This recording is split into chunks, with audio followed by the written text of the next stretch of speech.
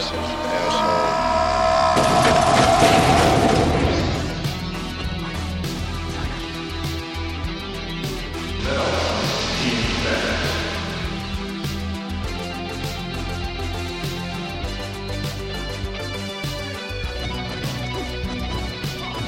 Get away from her, you bitch!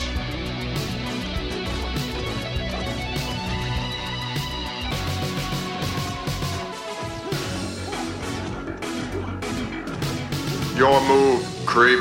Ho, ho, ho, and hello. Welcome to Your Move, Creep, the podcast that celebrates action cinema from 1980 to the year 2000, from the east to the west, from the worst to the best. My name is Larry Reid, and I thank you for joining me on this very first Christmas episode. On this episode, we're putting the age-old argument to bed as myself and my guest, Ygraine from Water Scream Podcast, talk about the definitive Christmas movie, Die Hard. Apart from setting the world to rights, we talk about our love for Alan Rickman, we check in on the Big Five, and we go to the coast and spend some time in the trivia zone. So without further ado, let's yippee-ki-yay, creeps. Hi Ygraine, welcome to the show. How are you doing today?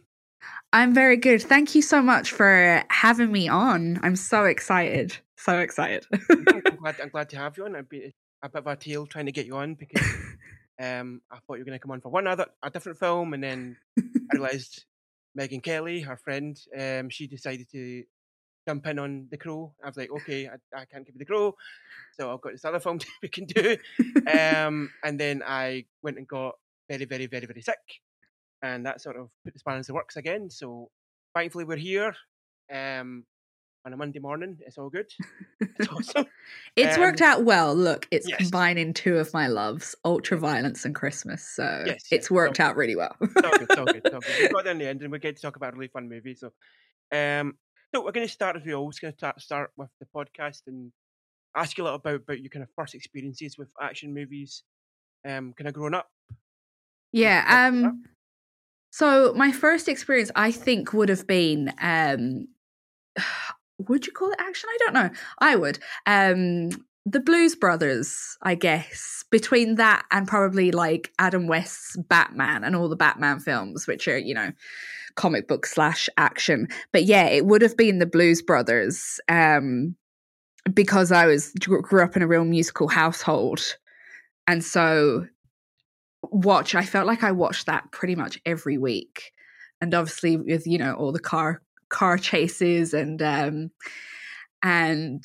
all the kind of violence in that. I guess that was my first foray into it. But then I kind of, went more along the horror thing of films. That's, what I'm into. Mm-hmm. And I feel like I didn't really get into action per se until I was a bit older and probably, went to the cinema on quite a regular basis when I was living in Dublin in the city.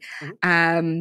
And even though I would never be like, oh yeah, action's one of my favorite genres, thinking about it, I do get a lot of enjoyment from it. Mm-hmm. Whether that's because of the ultra violence or I really like action films that are silly. Yeah. I don't like ones that take them too seriously. I love silly action. Like, I'm a massive fan of the Expendables franchise, and no one can tell me otherwise because I think it's just so ridiculous that it just brings me joy. Yeah, they're very kind of campy movies. They're very over the top sort of violence and over the top sort of acting. It's sort of like that sort of combination of bringing all the very sort of big action heroes, kind of, the very big personalities, and have them in this movie and sort of expect them to be like, to try and kind of deal with each other on a sort of normal basis, but no, they're like, it's all big egos and they're great. They're great movies. I've not seen the fourth one yet. I need to kind of get myself onto doing that, but I love all three of them. I've seen before, so they're very, very daft movies, but again, they're enjoyable. They're great popcorn movies. They're great kind of like, obviously they're harkening back to the kind of 80s and 90s movies that we all kind of love. But I don't think you can really knock them. They are very stupid and not really great. They're not Oscar bait, so to speak, but they are quite fun in terms of like just watching, sitting down and going, switch my brain off and just enjoy dumb macho action movies for a little bit. Exactly. Yeah, I did go through a phase as well of loving like car action stuff. So like, obviously Fast and the Furious, but Gone in 60 Seconds Oh yeah. was like a massive one for me. I think mainly because I was definitely gay for Angelina Jolie, like definitely. But it's just something about car films that I just had a bit of a thing for. And again, I think it's because they're quite silly as well, aren't they? Yeah, they are. Yeah, definitely. Yeah. That I think it's just the silliness for me. I need a bit of silliness in my life, and that's what these action films kind of, I watch a lot of really horrible horror, so like I feel like I need a bit of silliness. Yes, I think those are there's sort of a good juxtaposition when what you like and stuff, because I like the very like you obviously may be a big fan of kind of low budget sort of horror movies, and I like sort of low budget action movies. Your sort of your Mark Dacascos, your Lorenzo Lamas, guys that don't really, they never had their name in lights, or were just sort of like always sort of like straight to the video shop sort of guys.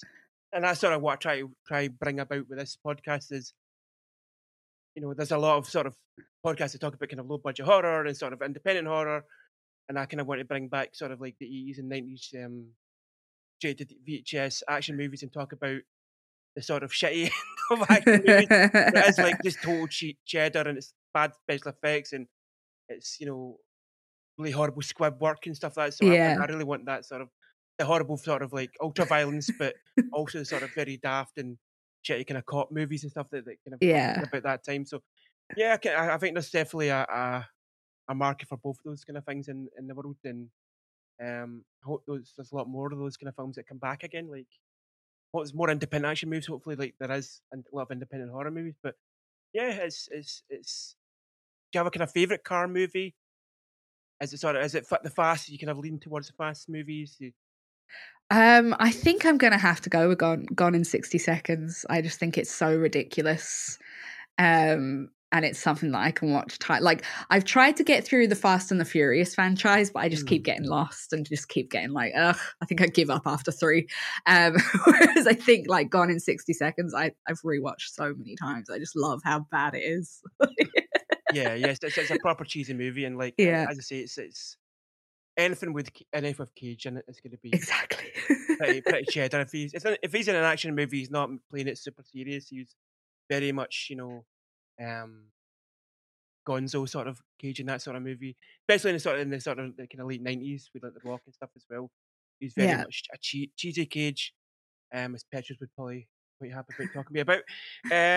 So another kind of question we kind of around that sort of area is that when you think of action movies, what actor or even a kind of a character embodies that genre for you?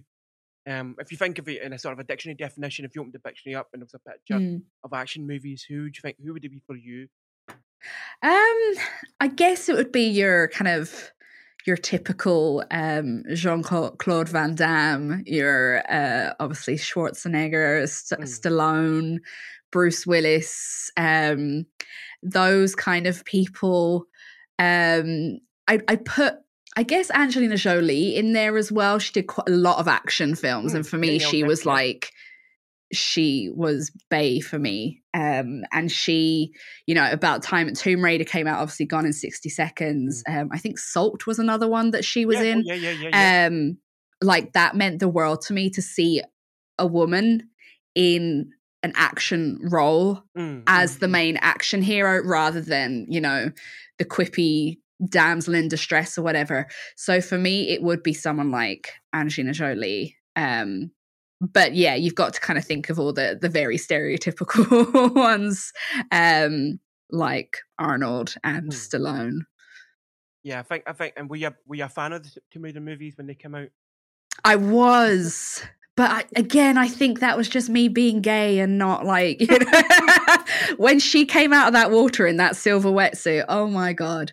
But no, I was. I mean, obviously, looking back now, you're like, ooh. But yes. Yeah, I was. I really, I really enjoyed the Tomb Raider films. I was an absolute massive fan of them. I remember going to see it. I don't think I've only ever seen the first one. I seen it in the cinema because my friend was like, I like Angelina Jolie.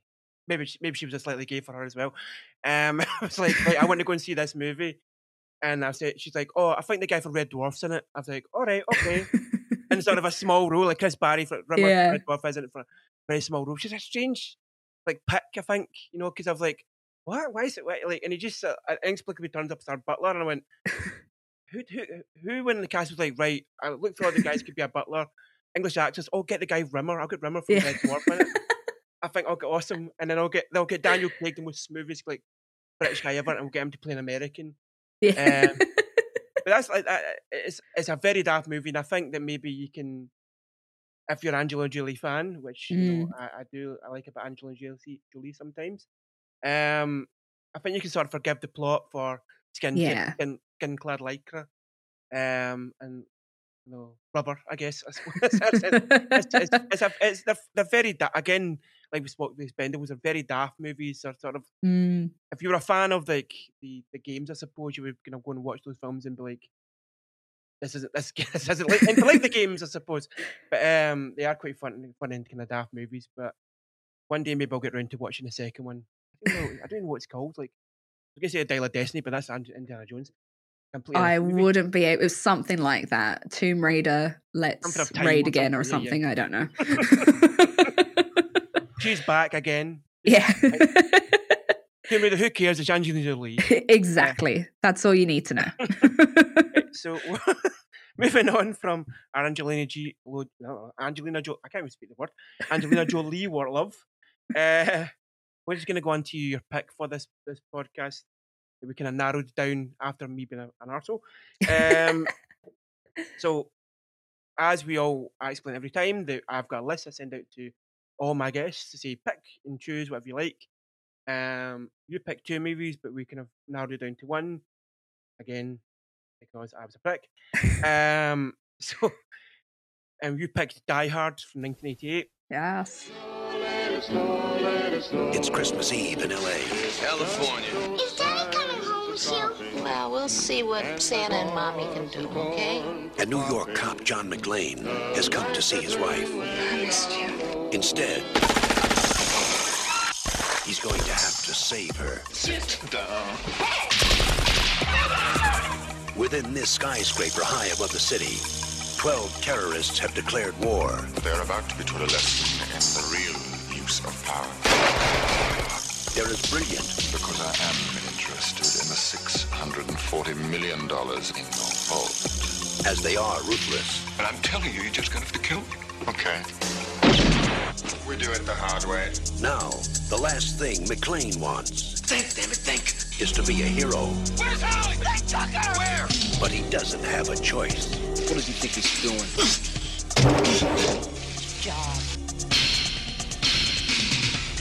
They have already killed one hostage. This channel is reserved for emergency calls only.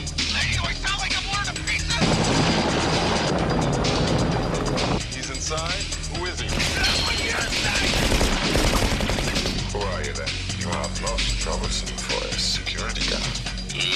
Sorry, wrong guess, huh? Would you like to go for double jeopardy? Do you really think you have a chance against us, Mr. Cowboy? Yippee-ki-yay, mother. You just destroyed a building. I am in charge of this situation. Well, I got some bad news for you. Come up here, then look like you're in charge of Jack. He is alone, he is tired, and he hasn't seen dipping squat from anybody down here. Hey, pal, how you feeling? All things being equal, I'd rather be in Philadelphia. And you'll have it. Only John can drive somebody that crazy. He's an easy guy to like. Come out to the coast, we'll get together, have a few laughs. And a hard man to kill. Bruce Willis. Die Hard. Got invited to the Christmas party by mistake. Who knew? So, what made you kind of gravitate towards Die Hard? Was this kind of favourite in your household when you were growing up, or No. Oh, wow. Not even. I didn't discover Die Hard until a little over 10 years ago. Wow. And I just put it on because I think I was on my Expendables kick, and I was like, obviously Bruce Willis, I was like, you know what, I'm going to watch Die Hard. And I put it on around Christmas time, and I was like, this is the greatest Christmas film I've ever seen. Absolutely. Well, we'll get into a bit of the controversy later on in the podcast about using that word now. But obviously, we're at the festive time. Mm-hmm. It's not a Monday in November. We're talking Christmas. Yeah. We're going to go a little bit into that now. So we're going to go a bit about the kind of history of Die Hard. So Die Hard was from 1988, directed by John McTiernan. It's actually his third movie after the hugely successful and iconic Predator movie. Mm-hmm. Obviously, big favourite of mine, obviously, a big favourite of most people.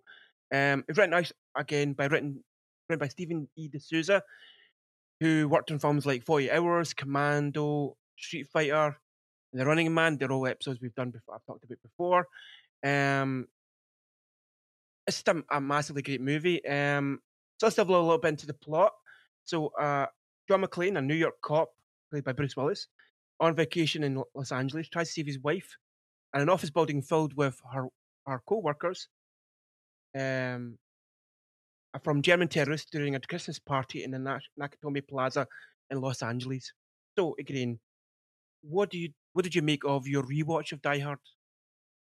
Oh my God. I think, you know what? I think I enjoyed it even more watching it this time. It's so silly, but it's just so violent at the same time. And that's like, this sounds really bad. I love violence. I love movie violence.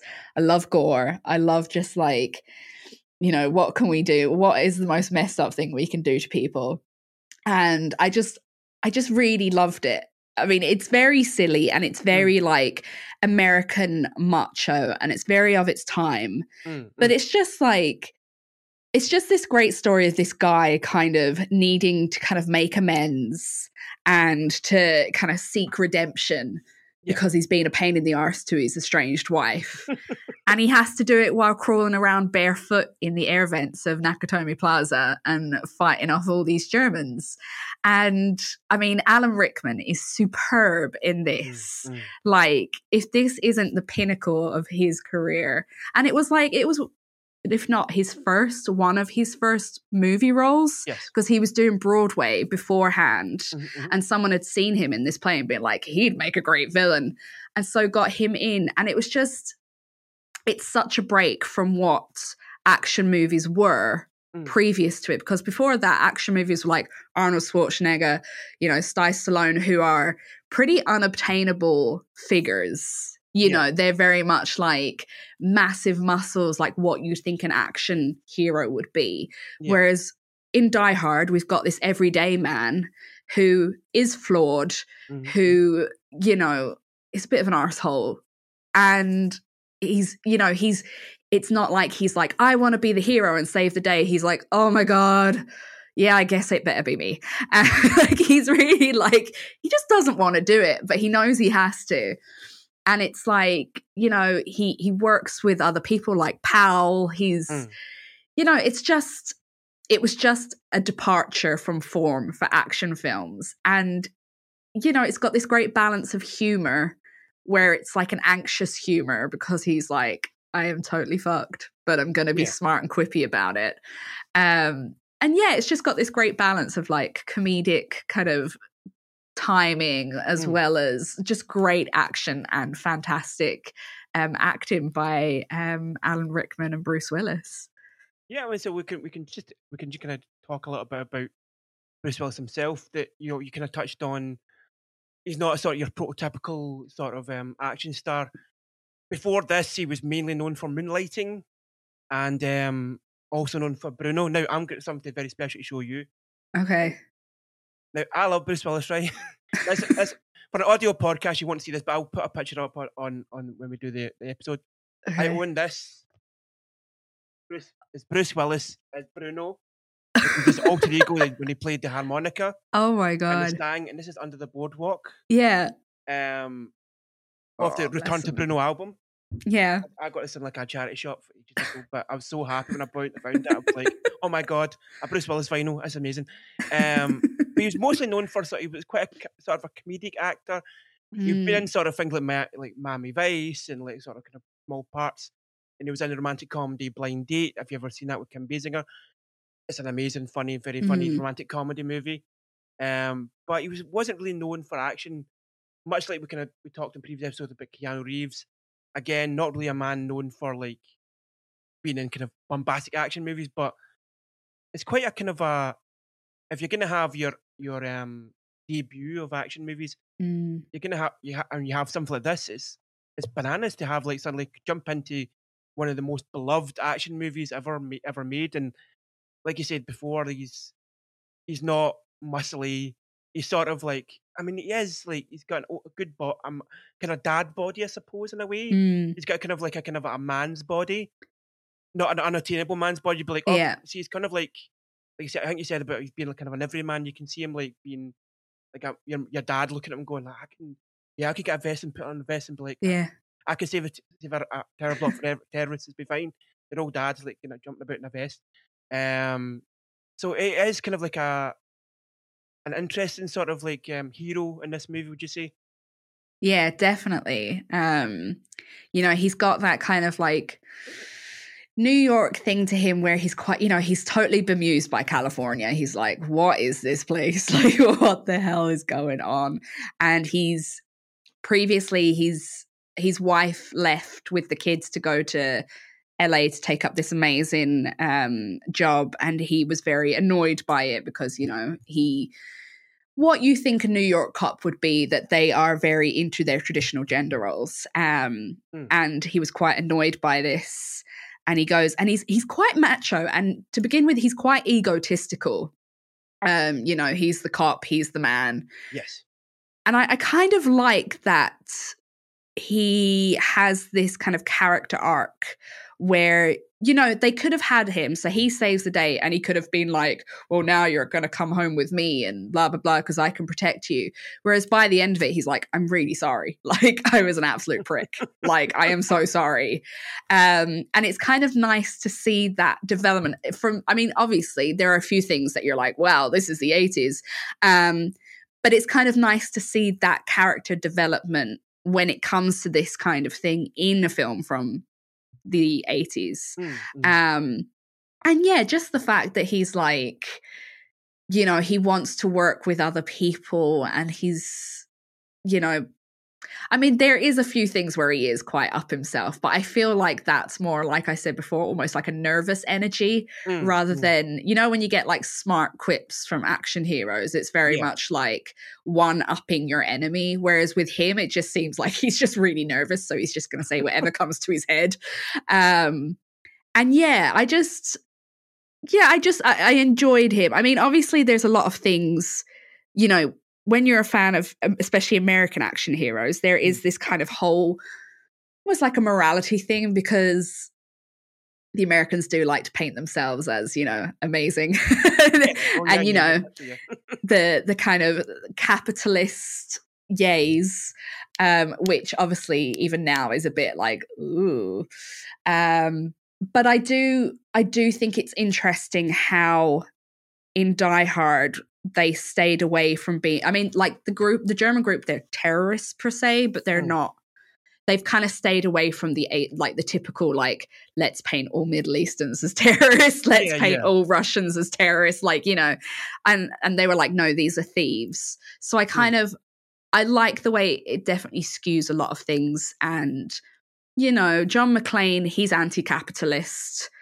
He's, anti-bureaucracy. He hates the FBI. He makes mentions to the fact that he doesn't really follow the rules back home in New York. So yeah, there's a lot of good things when you look deeper into Die Hard, that it's not the typical pro-American. There is a certain amount of like American good boy in it, but it's not like in your face like a lot of other action films are. Yeah, it's not as jingoistic as we spoke about it kind of the first episode we had of this podcast, like about Red Running Man, when those kind of easy movies were kind of very much like hoorah, sort of like America's amazing, and let's split up the sort of the who's going to be the patsy this time. Is it going to be the Iranians? Is it going to be the Saudis? Is it going to be you know, the Germans, and I suppose in this movie it kind of is in a way, but I mean, yeah, they're it's not very really like, played like that in sort of way, I guess. Would you say they're not really played like, what would the word be? They're probably not played like, you know, like sort of like, it's not the country. It's like just these guys that we don't like. They happen to be German, and some of them are, a couple of them are American. And one you know, one Chinese guy.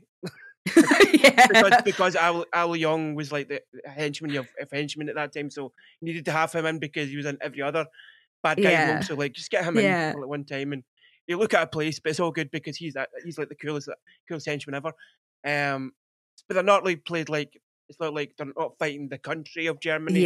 No, they're not like, let's go and fight the Nazis, and there's no sort of talk about that. Like, it's more about like, they just happen to be this nationality, and they just happen to be in this place, so they just are just a problem, which is kind of sort of refreshing in a way, isn't it? It's because it's not played like we're going off to fight a war against this country. It's like, like, there's these arseholes in this building, I need to get rid of them, so I'm going to throw my vest on and my shoes off and kind of go into the ducks and fight them. I do wonder if there's a sort of metaphor about World War II, though, because obviously the baddies are German and they're in a Japanese company tower. Yes, interesting, and I do wonder if they're kind of representing, you know, this could be me just arsing and being complete gobshite and saying absolute crap, but like, Bruce Willis, John McClane, his character represents the everyman that was sent off to war against these countries.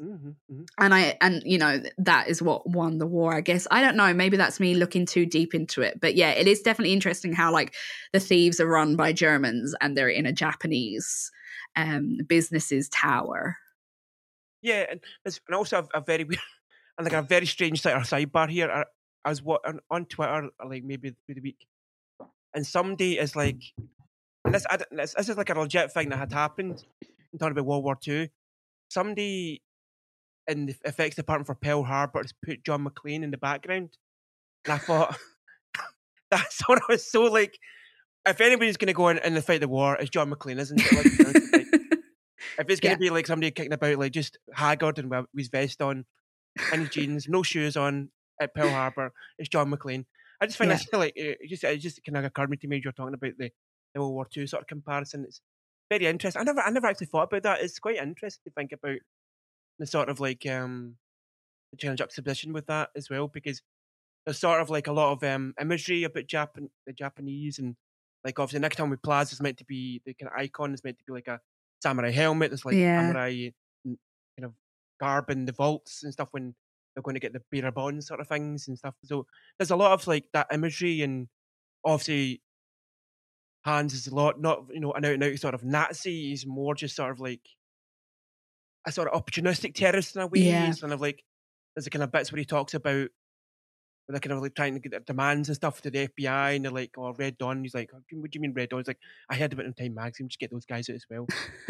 They don't seem to be like, right, okay, they just seem to be like all over the place in terms of like, they just want to kind of pretend sort of almost playing terrorists to get their sort of their money. They don't care about his money. They don't care about these people being released from sort of asylum. Essentially, they want to kind of like, they just want the money, so just kind of like obfuscating, I guess, to kind of like to distract, I suppose, the FBI and the cops, I suppose, and so. Yeah, and I guess in that way it provides this really good reveal of how ridiculous, you know, the higher ups in the American police and the FBI are. Like, it doesn't paint those guys as good people. It, like, especially the FBI are horrible. Like the two lads, they're like, oh, we don't care how many people, you know, we kill, how many you know, if we get out with 25% of the hostages, that would be great. And then one of them, like, they're in a helicopter, and the older one is like, with such glee, and it's so sadistic, he's like, it's like being back in, you know, Vietnam.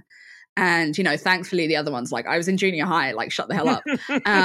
Which I thought was quite funny, obviously, because a lot of previous action films were about the Vietnam War. Yeah. But I just thought it was really interesting how it wasn't showing these people as good people. It was like, look how messed up they are from the war, and look how much they just don't care about the everyman. They're more into, like, you know, making sure the red tape is all done and all the, the dots on the I's, I think, and it's really like the everyday men, like Powell as well, and John McClane, who are there to actually uphold things, and even though they go against their bosses or whatever, it's they're still the good people.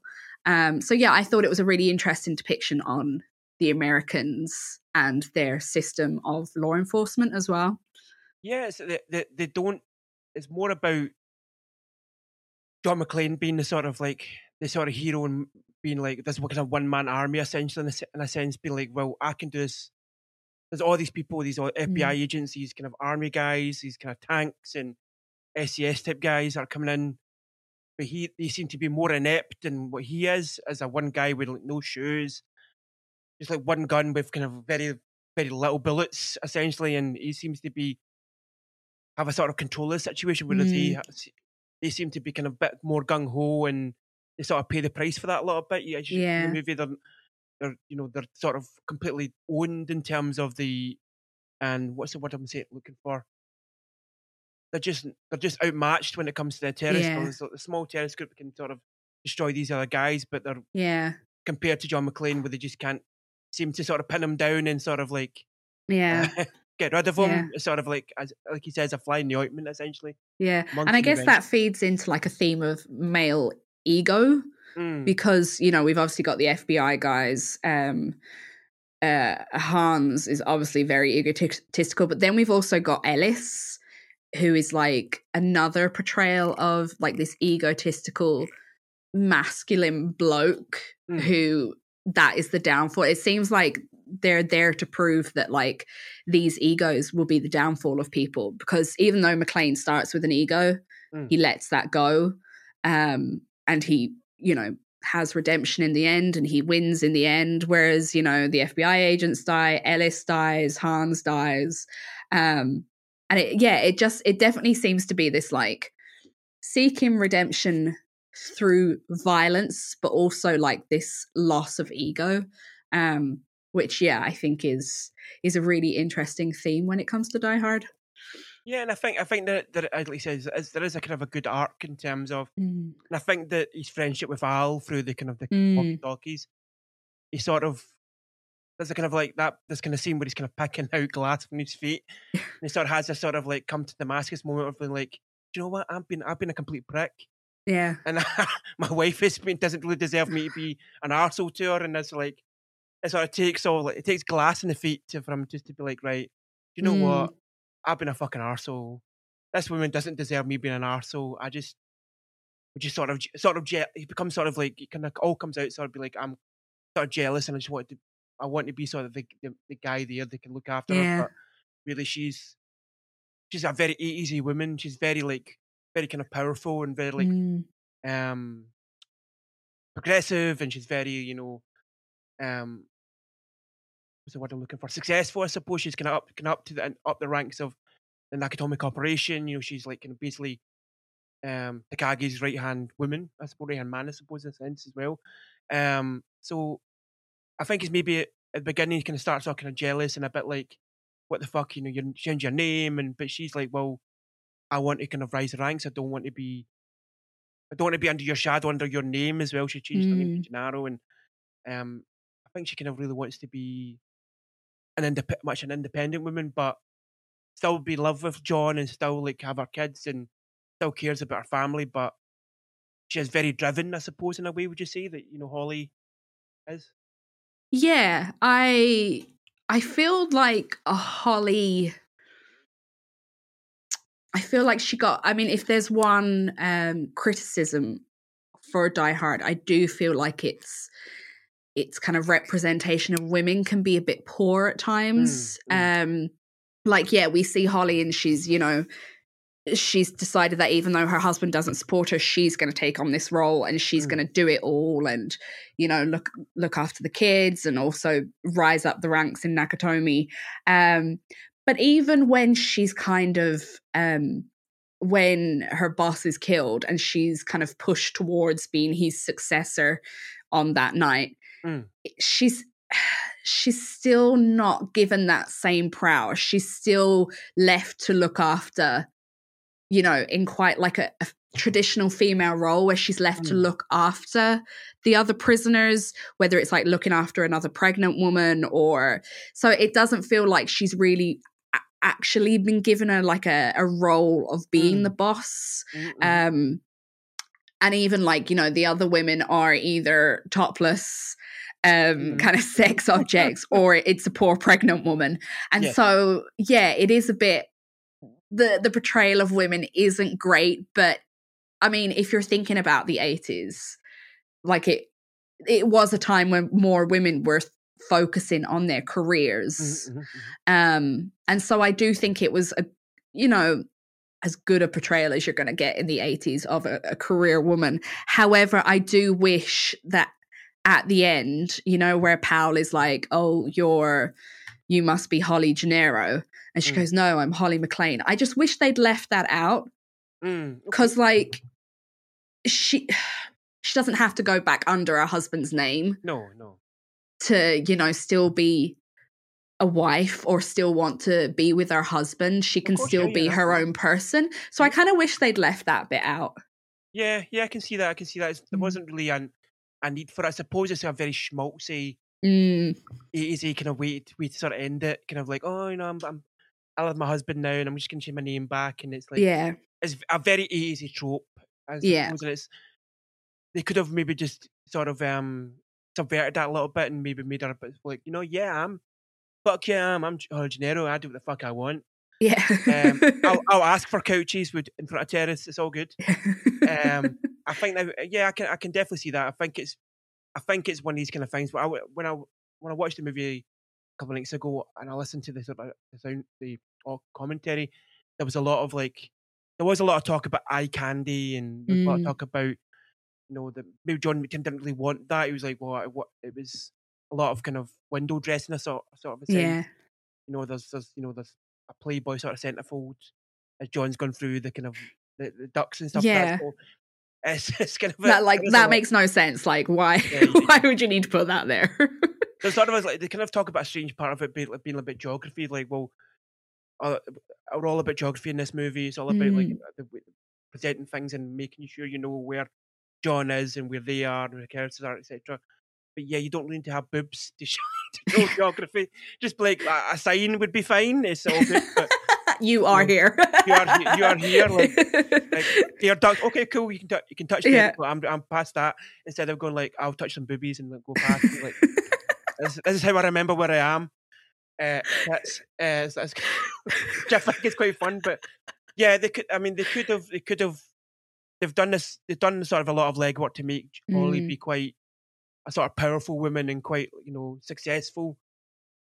They sort of maybe belie that a little bit at the end and sort of kind of fuck that a little bit, tiny bit, maybe. By being like, oh, I'm just gonna, you know, just because he saved the day. Even partway through the movie when like Hans kind of kicking off, she sort of says something like, oh, like if John's got to him. He's like, how do you mean? She's like, well, John's the only person that could piss someone off like as much as that. Which I think is quite a funny line, because she's like, yeah, I love my husband, but he's a complete fucking arsehole. Yeah, So even in the most heroic situations, he still finds a way to be a dickhead to someone, and it's like, she still thinks he's like, oh, fuck's sake. Which I quite find quite funny, because I mean, as much as my girlfriend loves me, I think sometimes she's like, you're a fucking cunt. And I go, okay, fair enough. But I know she loves me, but I know she also thinks that I could be a complete arsehole sometimes. Yeah, same. Like I love my husband to pieces, but he is the only person that can wind me up as much as he does. Yeah. Like he is the only person that can get under my skin that way. So yeah, that is quite a funny line. I just think the whole thing is like, basically, to women, it's kind of like, well, you can be as successful as you want, but you'll always need your husband to save you. It's just a bit of a bit, yeah. I think in the lens of 2023, it's a bit like, we can see it for what it is. I mean, it's obviously, it is very easy and very like of its time. You know, even if it was coming into sort of the 90s, where it was a bit more female centric, a little bit more like of where women became a bit more kind of the powerful kind of 80s sort of like office women, to come into sort of a bit more like maybe sort of, what was that kind of movement called? Sort of like lad culture. Mm. Look, when kind of women were a bit more like, we'll go down the pub and be cool and like blah blah blah. And there's a bit more like women can make them even more powerful now than they are, Yeah. as they are even more powerful now, and more, and interesting. But more sort of like independent and more sort of like Mm. respected now, as I think they should be. But yeah, it's an interesting sort of way to be about, and hopefully that I just kind of like the way the Holly's kind of portrayed in this movie, even if she is a little bit left to be in the I don't know what to say, but she's still not Yeah. not as Yeah. not giving her sort of her credence at the end, which she could have been. And I think she maybe kind of dies a bit later in the kind of other movies, but she does get that amazing punch to the she does, yeah, news one broadcaster at the end. Yeah, so we'll give her that. Once they Walter Peck, and I think Bill Murray would have been quite happy to do that. Yeah. So speaking of Asian action movies, we're going to delve a little bit into the Big Five. Big Five is where I talk about the 5 big action movies of the era, the 80s and 90s, and find out where they are at that in this year. So Die Hard 1988, we have Arnold. He was in Twins and Red Heat. Quite a different juxtaposition of movies. Chinese handed comedy and also being a big Russian. And again with a quite a comedic film, Red Heat. If you got you got James Belushi, again a kind of funny character actor, but it's a slightly different movie. We've got Stallone. We talked about jingoistic action movies. Rambo Part 3, where he goes and fights the Saudis and the Russians. So that's if we're talking about Ura sort of like 80s action movies with big muscles and gigantic guns, that is the movie for them. We have the movie debut of Steven Seagal. He was in Above the Law, also called Nico. So he was kind of come into the fold to become one of the big action 5. Jean-Claude Van Damme, he was in the seminal movie Bloodsport. If you've seen any Jean-Claude Van Damme movies, Bloodsport is sort of the iconic movie that he was in. Also, he was in Black Eagle with Sho Kosugi, again, some kind of a ninja sort of movie where he's mostly in spandex, a spandex leotard for most of the movie. Nice. Which he's doing the splits, so it's all good. And we've got Jackie Chan. He was in The Amazing Dragons Forever and Police Story 2, which we'll be covering in the podcast very soon. So let's get back to movie, and we'll talk a little bit about some kind of character actors here. So we've got a lot of character actors in this movie. We touched a little bit about William Atherton from Ghostbusters, played Walker Peck. And he plays a sleazy sort of like journalist. I guess he's face panned in by Holly Gennaro. We've got the great, amazing Reginald Vell Johnson as Al Powell, the sort of heart of the movie a little bit. Would you say he's kind of like he's got a sort of the sidekick of John McClane, but also sort of kind of the heart, sort of the kind of he's had the sort of a hard time. He's maybe been in a higher up sort of situation in the police force before, and then shot a child, and that was an accident, but it brought him down to sort of being a kind of beat cop again. So you kind of get a little good backstory that maybe he was maybe a bit more not reckless, but maybe a bigger cop, in his kind of heyday. He's an older kind of gentleman, but he's still, still got a good conscience. He's still a good cop. So he kind of matches quite well with John McClane. And I think he's really great in this movie. He's also in Die Hard 2 as well, but in a very, very small role. And I wish he'd kind of bring him a bit more. But we've also got other great genre actors like Robert Davi, who's in License to Kill. For me, he's in the Maniac Cop movies. They're very daft. I love Maniac Cop. All the sequels are very, very stupid.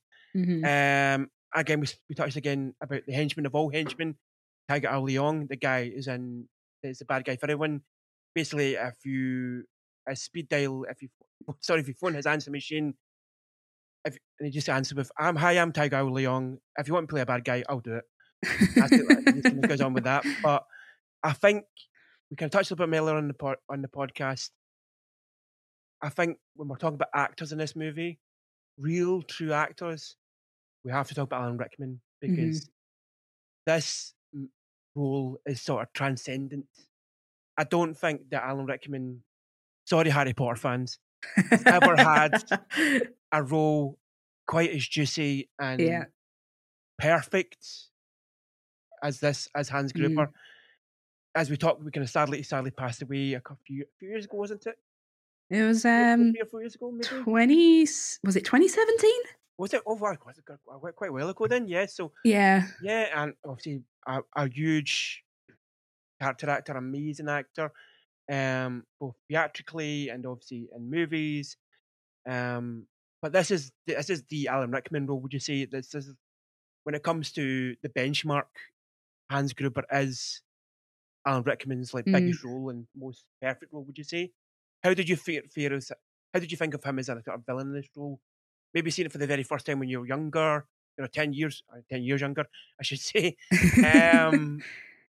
Do you think he's, well, it's a bit of a rhetorical question, really, isn't it? It's like, do you think he's a good villain? I mean, yes, he's so snake-like. Like he's a snake, even though I love snakes. But like if we're thinking about the stereotypical portrayal of a snake, he seems so calm and collected, but underneath that he's like sadistic and sinister. And yeah, he's just so like, when his team are kind of losing their heads about things, he's just so like, just can command them, and he doesn't even have to be like violent or this maniacal madman as a lot of villains were kind of portrayed at the time.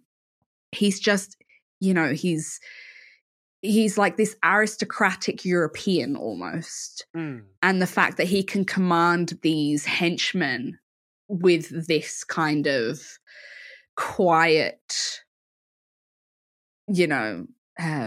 sinisterness, he's just fantastic. And one of my favorite scenes is where he meets John McClane for the first time and he pretends to be an American.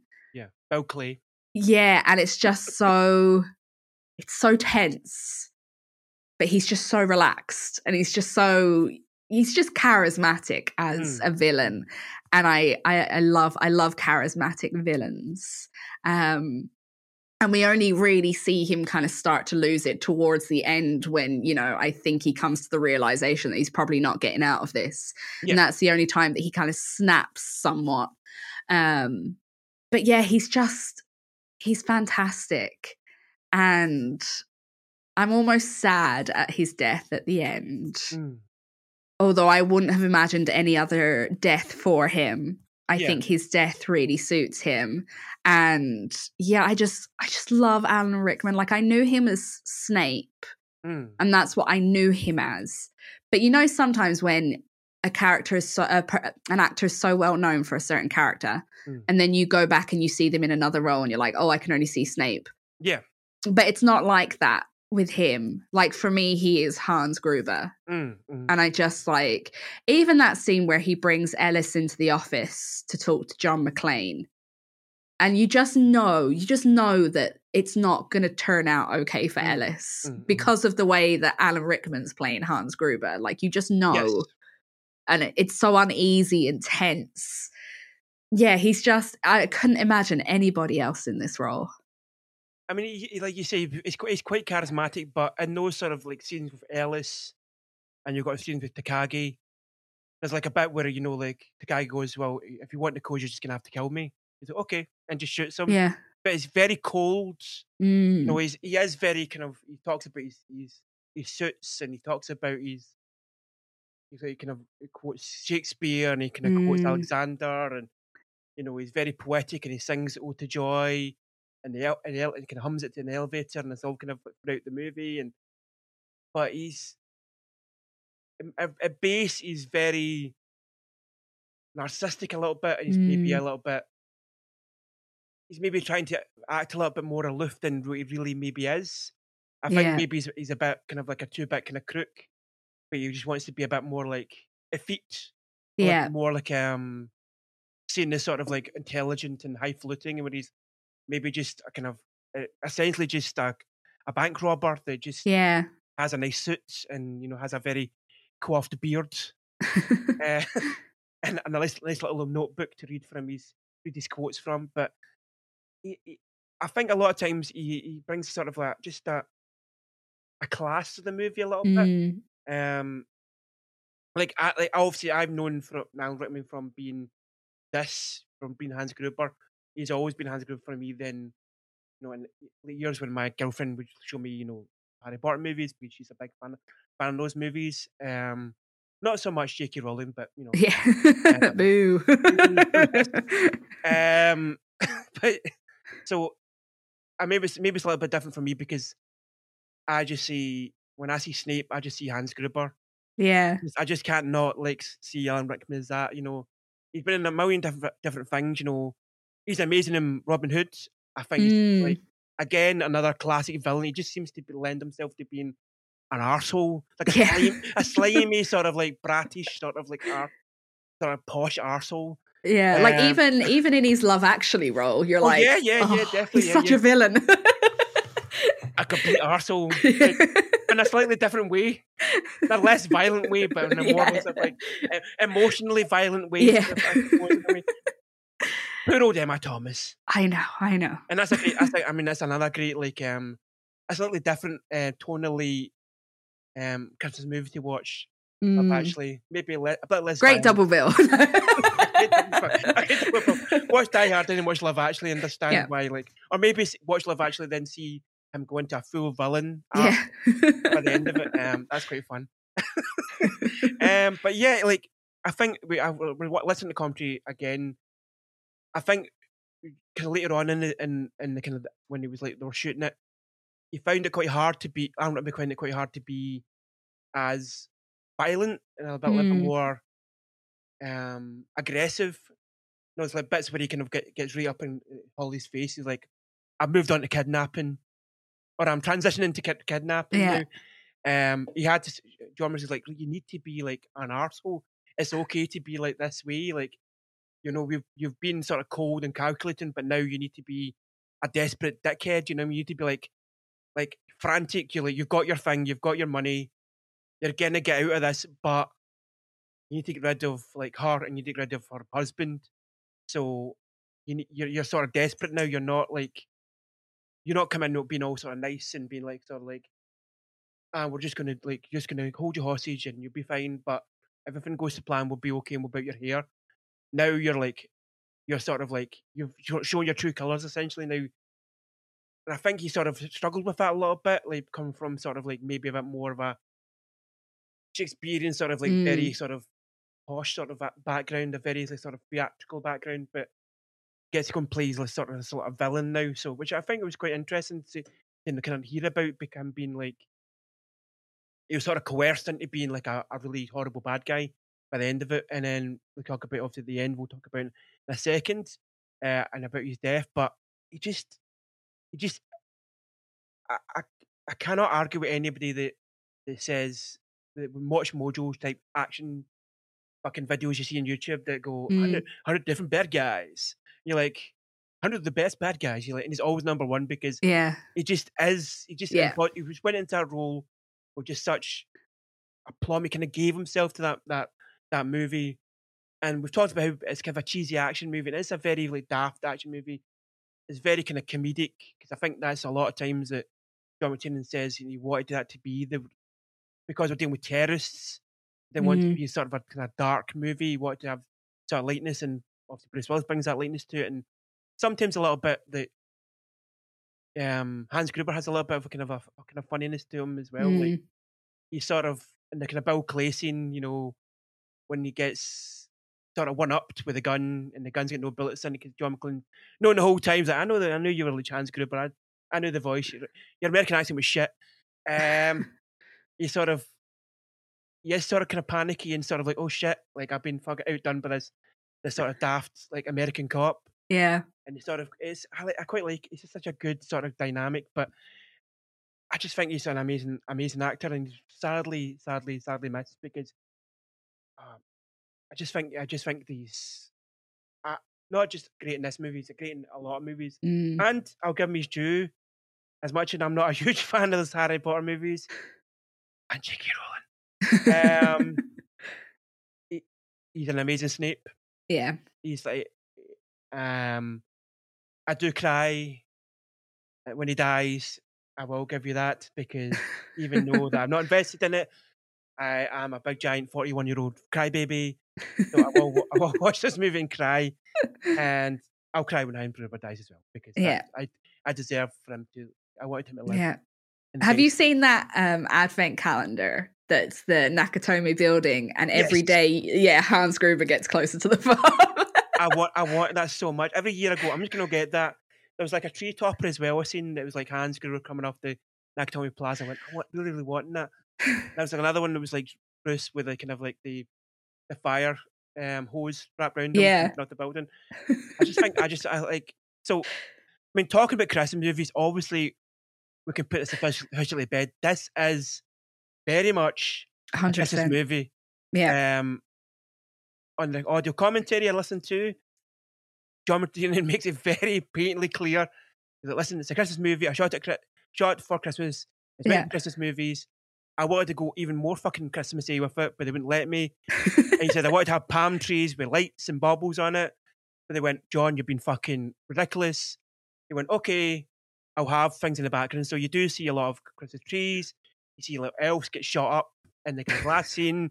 John McTiernan himself came out last year in the London Action Fest and he said, look, I'm putting this to bed. This is a Christmas movie. Yeah. Stop arguing about it on the internet. Stop going to Twitter and going, it's not a Christmas movie. He's like, no, it definitely is, because I wanted it to be that. It was purposely done for that. I mean, what more is a Christmas movie than something comes in and threatens someone's Christmas? Yes. Like, you know, if Hans had succeeded, then those poor kids' Christmas would have been absolute fucked. You know, mummy and daddy weren't coming home for Christmas. And John McClane and Powell and, you know, they basically saved Christmas. So and there's Christmas music in it. Like, yes, that's Christmas. I don't understand. Like, I've argued the toss with, like, even friends of mine. They go, this is for you, Neil. He says, this is my friend Neil. I'm calling you out right now in this podcast. This is a Christmas movie. You can shut your mouth. I'm putting you in bed now, mate. You can shut your face about it. This is a Christmas movie. I own you. Okay, let's go back to that. But but yeah, there's so much Christmas stuff in it. There's Christmas trees. There's Christmas music all over it. You know, there's at the beginning, at the end.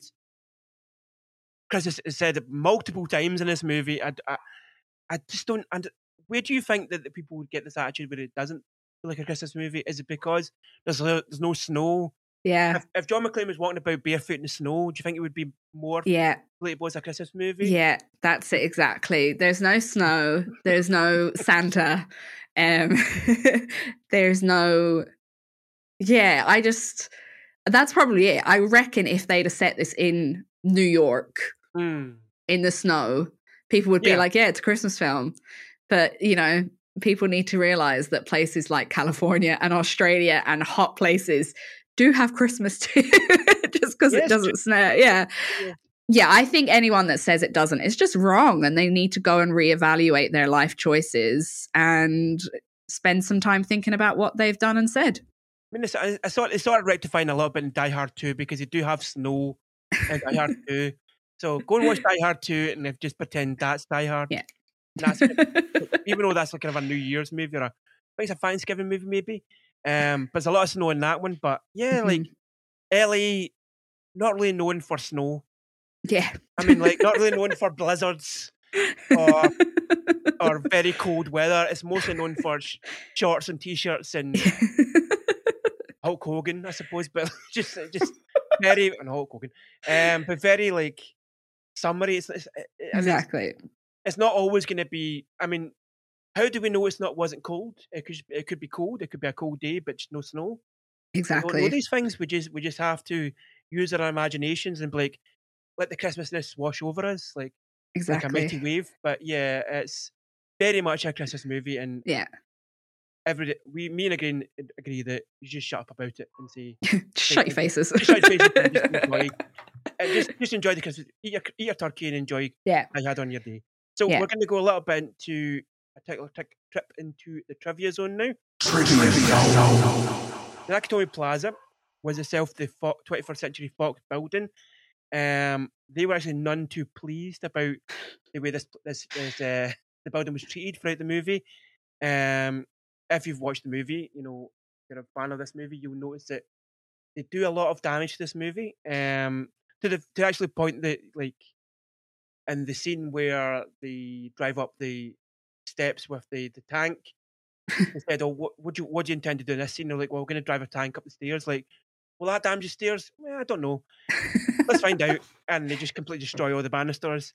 That's quite fun. And I think by the end of it, there's obviously there's carnage by the end scene where all the kind of papers falling down like snow again, Christmas. Yeah.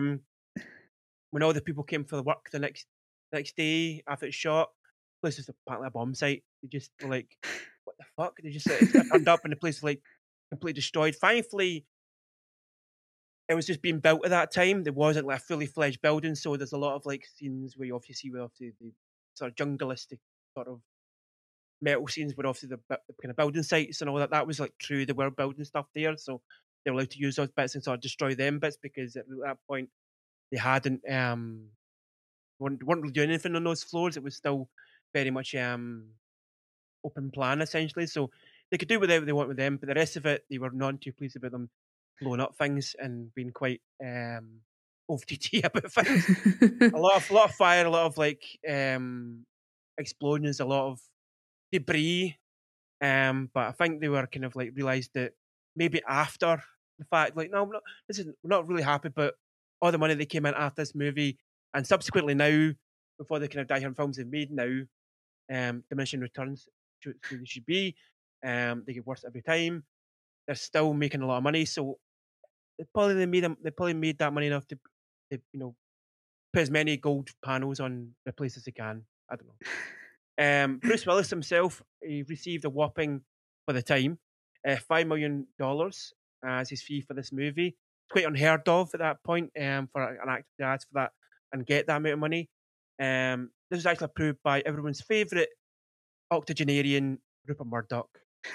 We all love Rupert Murdoch here. What a lovely, lovely guy. The most famous trivia, of course, is, which we'll get to now, is the Alan Rickman fall. Mm-hmm. A lot has been said about it, but we'll go over it again because it's obviously a fun story. He agreed to go the seven floors drop into this airbag. He agreed to do the stunts as long as they were safe and they were like going to do it by the book.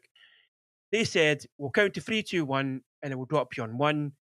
They went 3, 2, and they dropped him, and his face was just a picture. Probably the most genuine look of fear, shock, amazement, anger, all in the one sort of conveyed in one sort of face. I didn't know that until very later on that he actually did that stunt. 7 floors is still very, very high up. I think about like where I work. If I went to the 7th floor in my work and jumped off, and stood the top of that, I'd be like quite scared. So even if I knew there was an airbag there, I don't know if I would do it. I don't know if you. Maybe you're a bit more braver than me, but I think I wouldn't do that shit. There was a lot of thing about because recently the Twilight movie, obviously they had a massive tragedy with the stunts in that film. And so this was the time when there was a lot of chat about, actors doing their own stunts and, is it safe? The film crew are more important, etc. But yeah, bless him, Alan Rickman, like a trooper. A trooper, indeed. And like even with Bruce Willis, like his very first, so he came straight from shooting Moonlight or Moonlighting, and his very first scene was that scene where he throws himself off the building with the fire hose wrapped around him. That was the very first thing he filmed. Imagine that, like just jumping straight into it. Like, no, thank you. You're in a comedy show romantic comedy show with Sybil Shepherd. Your first day on the job is like, just tie this around you and jump off the building. Would you, Bruce? Yeah. Sorry, what? I just want you to jump off the building. Remember in the script, we jump off the building. Now, Yeah, go for it. Yeah, just batter in. It's fine, go for it. All right, okay, cool, here we go. But yeah, like, I can imagine, it's just, I mean, that, as a kind of Hollywood guy, I can understand. You go, okay, and you'd be happy with that, but to go from, like, Dangerous Liaisons on in sort of, like, a London theatre to be like, right, do you want to fall off 7 floors off this and be it as a bad guy? Like, excuse me, what? I was going to do a bad Alan Rickman impression, but I didn't do that. I'll save you the trouble. But yeah, can I just imagine the sort of, that's giving yourself to a role, be like, right, I will do this, because even though this is like my first big movie and my first sort of kind of meaty role as a kind of like a second fiddle to like Bruce Willis, but certainly not in terms of acting prowess. To go and do something like that is quite mad. Yeah, I it think is. Yeah. it's quite daring to be like, to fully kind of commit to something in such a way, be like, right, my character is going to have this amazing death. I will do it myself. But I would just love to be a fly in the wall when he comes crashing at that mat, him coming off and being like, just reading on the riot act. I would just love to hear the sort of the. I just wish there was like a documentary we could see that part of it, because I just imagine him just like kicking off and just some sort of a feet sort of like posh English way, like, oh, for fuck's sake, why did you pop me like that? I just think it's very, very funny. So that was our little trip to the trivia zone. So we're just going to wrap up the podcast a little bit. So we're just going to talk just kind of just at the end of the movie now. So we've obviously talked about Die Hard quite a lot. For anyone who hasn't seen this movie, if you've somehow escaped this being on ITV every fucking 10 seconds, or ITV2, or any other sort of like Christmas playlist on TV times or radio times, would you recommend this movie to someone now, even in the lights of 2023? Oh my God, 100%. Like 100%. And I just think it's just such a great film to put on at Christmas. And, you know, because like I think about my husband and he's not into Christmas films at all, like barely into Christmas, but it's such a good like film that you can put on and be like, this is Christmas, but also it's still like you can watch it any time of the year as well. Like it's just that it's an all-rounder action film that you still get a little bit of that Christmas spirit, but it's mainly about, you know, John McClane hanging people from chains. It's yes. I just think it's so enjoyable and just a laugh as well. It's not like a heavy going action film where you're like, oh Jesus, like, you know, sick of the Vietnam War metaphors.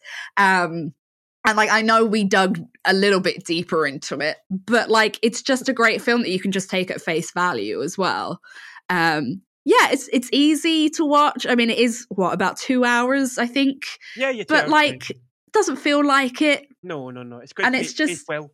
Yeah, and it's a really easy, digestible film, and I think it's great to pop on with a box of Quality Street and enjoy. One of my favorite lines in it, which is when Ellis is like, "Hans, Bobby, I'm your white knight." That's like my favorite. I'm going to be quoting that forever. Absolutely. It's amazing. And it would all be as gung-ho as Ellis. Yeah. We should all have that the fake confidence of Ellis. Well, I don't think it's fake confidence as much as it's just a lot of cocaine. Yeah. Just a shitload of cocaine. Just a shitload of cocaine and a lot of money. And very, very white teeth. So I'm going to end with a couple of questions. I'm going to ask you to let the creeps know where to find you. And I'm also going to ask you, since it's Christmas, what is your Christmas movie wish? You can find the podcast What a Scream on wherever you listen to podcasts. I'm also on Twitter at @what_scream, Instagram What a Scream, and I got several articles with like Ghouls Magazine and Moving Pictures Film Club. And what is my Christmas film wish? Oh God, I don't know. You know what it is? I wish everyone would watch a certain Christmas film that is just hilarious. If you love silly and hilarious and 80s films, Silent Night, Deadly Night. That is my Christmas wish for everyone to watch that film. Yes. I agree. I'm going to endorse that with you. Yes, absolutely watch that. I would say also watch, if you can find it, Dial Code Santa Claus. Okay. It is very much like Die Hard, Home Alone. It's a film actually came out before Home Alone. It's a French movie about a kid who fights Santa Claus. It's fucking amazing. It's very, very daft. It's got an amazing Bonnie Tyler song about Jesus in it. What more? That's what every film needs. Every film needs a Bonnie Tyler song about Jesus and Christmas time. And a sort of serial killer horror Santa Claus who tries to murder a dog. So if you want to watch that, I think. But Silent Night, Deadly Night, an amazing, very, very daft Christmas movie. One is actually on my rotation now because since I watched it, I fucking love that shit. So yeah, go out and watch that. I think we can both say to the creeps, hope you have a Merry Christmas, a Happy New Year, and a strong yippee-ki-yay to all of you.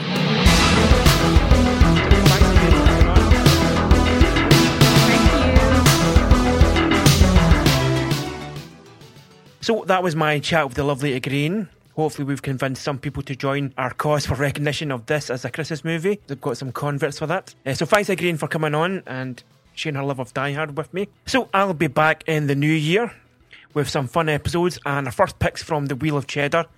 So thanks as usual to Petros for producing the show. You can find the podcast on Instagram and Twitter at Your MC Podcast. We are now on YouTube at Your Move Creep Pod. Go over there, give us a follow, give us a subscribe. I've got some very fun videos planned in the future, so keep an eye out for that. Also remember to like and subscribe to the podcast. If you can, tell your friends about it. And also please have a very fucking fun Christmas and New Year creeps. And I'll see you in 2024. I will be back.